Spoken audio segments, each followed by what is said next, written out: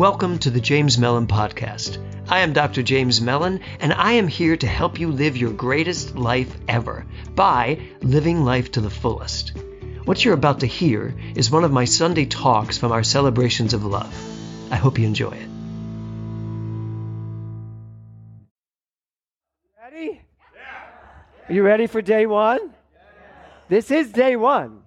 Today is January what? 1.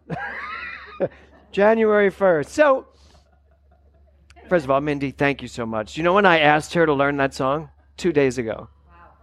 Because we had songs we were thinking of, and I'm like, they were all old songs. And I like old songs. I love the older songs. But I was like, no, there's got to be. And I knew the title of my talk. I never have a title of my talk until after I know what the song is. And I was like, let's try this in reverse. So I put in day one, and this song popped up by Matthew West, who I love. I was like, oh, I hope it doesn't have curse words in it. And so I played it, and I was just sitting there at the piano. I was sitting there at the computer like, yes! And I was like, who am I going to rope into learning this? And so I called Mindy because she's so smart, and she's so willing, and you have such a spontaneous freedom about you. And yeah. So I want to look at some of these lyrics, as I love to do. I wish I wasn't wishing anymore. The idea of that's so funny. But isn't it time we stopped wishing? Isn't it time we stopped hoping? Now, I'm not against hope anymore. I used to be radically against hope, because Ernest Holmes in the textbook says, hope is better than despair, but barely. However, I've come to understand that sometimes the only thing you can move to is hope from wherever you are. And it is very, very important. But hoping is not knowing. And wishing is not knowing. I can wish that this year is going to be good. I can hope that this year is going to be good. But is that setting me up to actually making it that? Is that giving me the power and the energy and the wherewithal to say, no, this is what I choose, like you just did. What's that word you chose? What is that thing you've decided? You made a commitment to yourself to do. Now you have to move your feet and make it be what you want it to be. So I wish I wasn't wishing anymore. I wish I could remember that nobody's keeping score.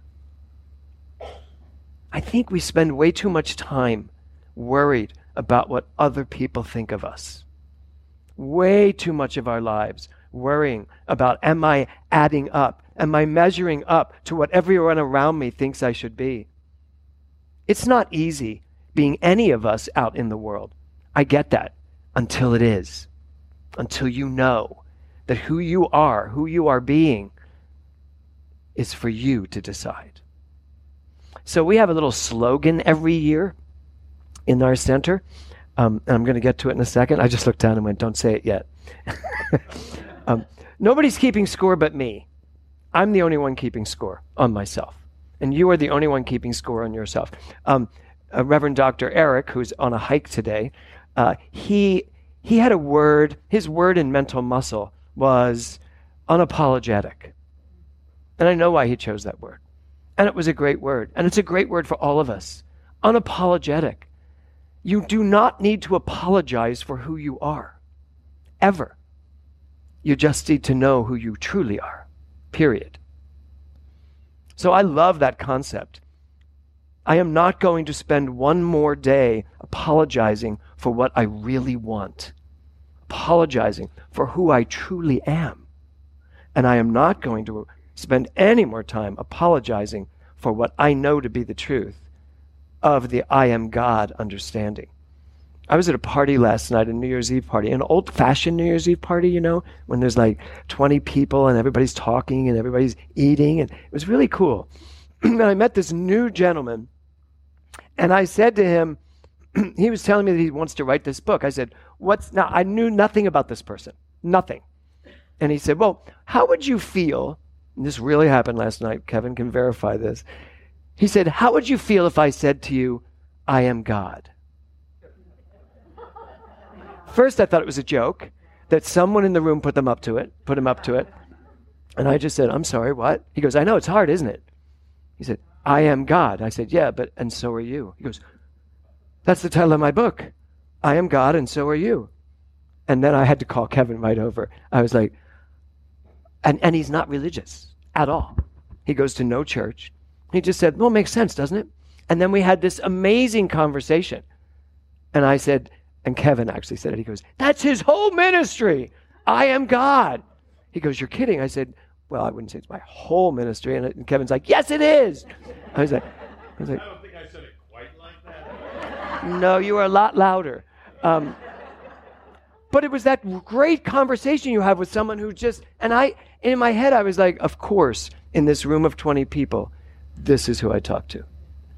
This came up. So it's day one of the rest of my life. That's what today is for you guys.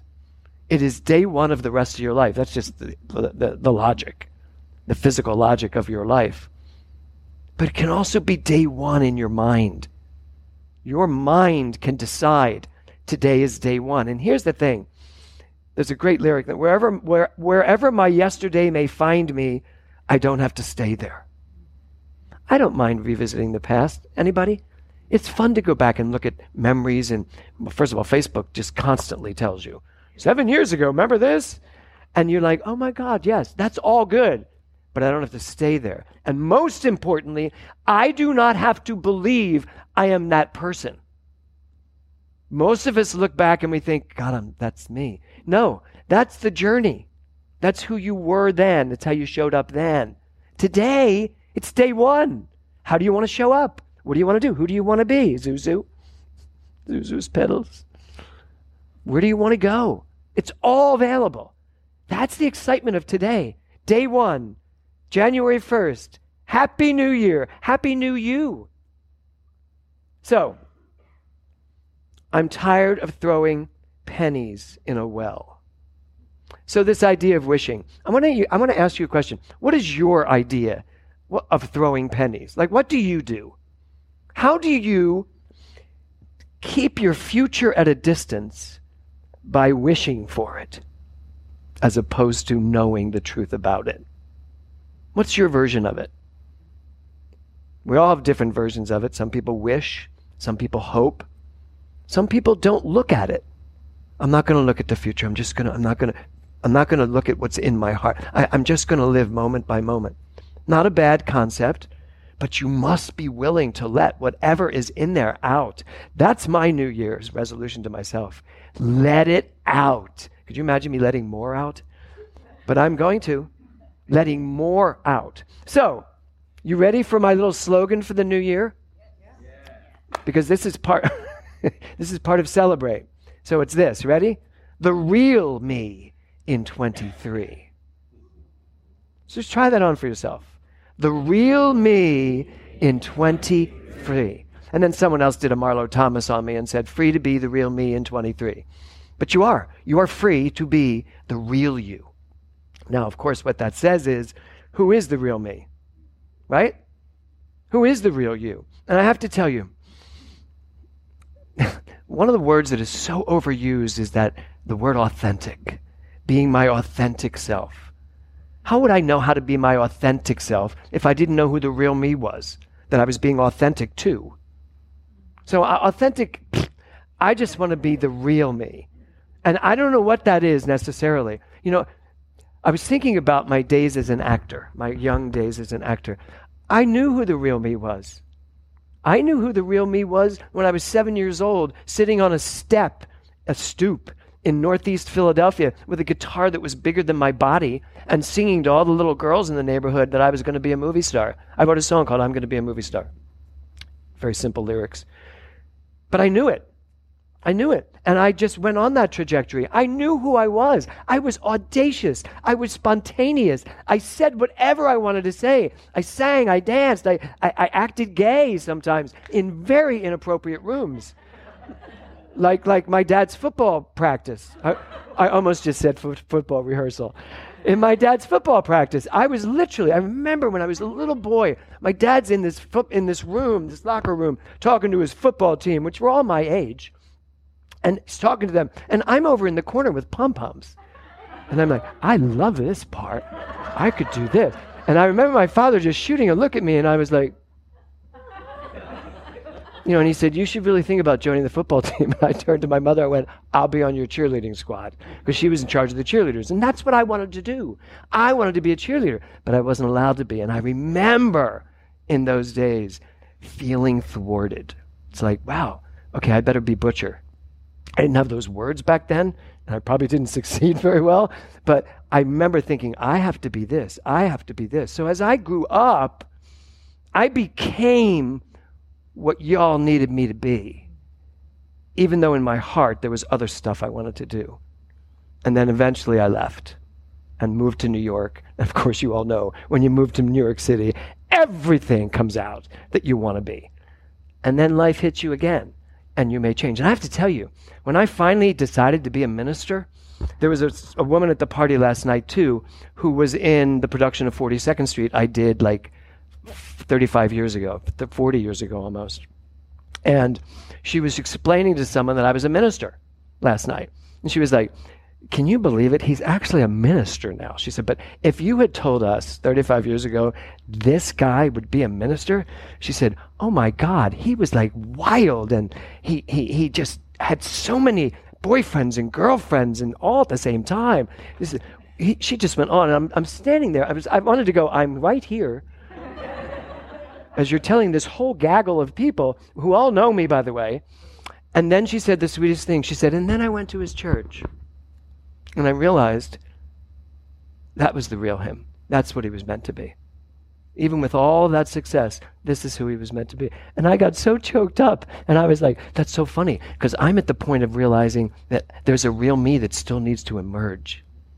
I'm tired of being Reverend James Mellon to people who think that means something that they have decided I should be. I need to be me. I need to be me, and you, Lisa, need to be you. And you, David, you need to be you in whatever way that shows up as being. Unapologetic to the universe. Just saying, here's who I am, love only, forgive everything, but remember who you are. Really get in touch with that. Mark Twain says this, if you tell the truth, you don't have to remember anything. I love this quote, as I seem to be forgetting things lately. I'm like, this is perfect. So as long as I just tell the truth, it doesn't matter what I remember. Just stay true to myself. As an actor, that's the best thing you can do. I remember sitting not to name drop, I remember sitting at a table in a green room talking to Meryl Streep when we were doing a show together. And I'd just seen her on TV and something, and she wasn't Meryl Streep yet. She had done Julia, so she had a little piece in Julia. That was it. But I remember her saying, I'm always me. I'm just always me in different circumstances. Like it was Meryl Streep choosing between a son and a daughter in Sophie's Choice. And I can tell you, if I had that to go through, to deal with, I could still be me, but go right there and figure that out. So that's what I'm asking us to look at this year. Can we be audacious enough? Can we be powerful enough? Can we be heroic enough to step into who we are? Really step into who we are. And that means you have to be willing to listen. Listen to your heart's desires. Listen to what the universe may have to offer you. Not in mind for you, but to offer you. Last night when we were watching the ball, right before the ball dropped, a woman sang Imagine, John Lennon's song. And I thought how funny all these years later, that still becomes an anthem for us. Imagine there's no heaven. Now here's the funny part. Everyone in this room already knows there's no heaven other than the heaven we make. And heaven may be in this, even as I pass away. Right now I'm waiting for my uncle to pass. Very close to me, a father figure, who is in his last hours. And he's so clear that he's going to go and see Nora and bring my love to her, which of course she already has it. He believes in that heaven. And yet he doesn't believe in God. He's an atheist. Really, he's an atheist. He's an atheist amidst all Catholics. And I'm the only one that has his eulogy because he wrote it and gave it to me and said, show no one this till I die. And just recently my cousin called me and said, do you have a eulogy for my father? I don't know if he's in his right mind or not, but he said that you're the only one that can do the service when he dies because you have the eulogy. I was like, I actually do. And she was like, well, do you want to send it to us? I said, no. I'm not supposed to read it till after he goes, and then I read it at the funeral. And she said, okay. I have to find it. I know I put it on my computer. But he doesn't believe in God, but he believes in a heaven. So imagine there's no heaven. Imagine this is heaven. Imagine this. Day one is your first day in heaven. How are you going to spend it? How are you going to recognize it? How are you going to design it? What are you going to decide about it? Is it going to suddenly have good days and bad days? Is heaven going to sometimes be success and sometimes failure? You know, Dr. Eric always talks about the law of polarity, but what he always forgets to do is to mention you get to choose where you are on that ladder. I choose the consciousness that says heaven is at all times in my grasp. I get to decide. I get to be. So John Lennon wrote this. He said, I believe in everything until it's disproved. So I believe in fairies, the myths. I believe in dragons. It all exists, even if it's in your mind. Who's to say that dreams aren't as real as the here and now? So the last thing I want to say to you this morning on this day one, day one, Robbie and I have been doing this now for 19 years together. He was at the first service I ever did. And he wasn't even the guy we hired. We hired a guy who was really kind of one of those disgruntled musicians. No offense. We don't have any of those. But he was that kind of not a happy guy. And I was like, I can't be around this energy. He's always so negative. And this was just in rehearsal. I said, what's going to happen when we have an audience and he's not in a good mood? So Doug LeBeau, who was my musical director at the time, he goes, okay, I'm going to fire him.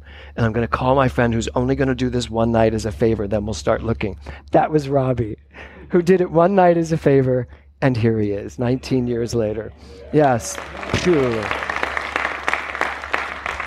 So the last thing I want to say to you is this. Are you willing this year to dream bigger? And to realize that your dreams are as real as anything out there that seems real? Because we thrive in a philosophy that says our mind is our greatest tool. If you are willing to dream it, you can have it. If you are willing to know it, you can experience it. If you are willing to be it, you can live it. The real me in 23.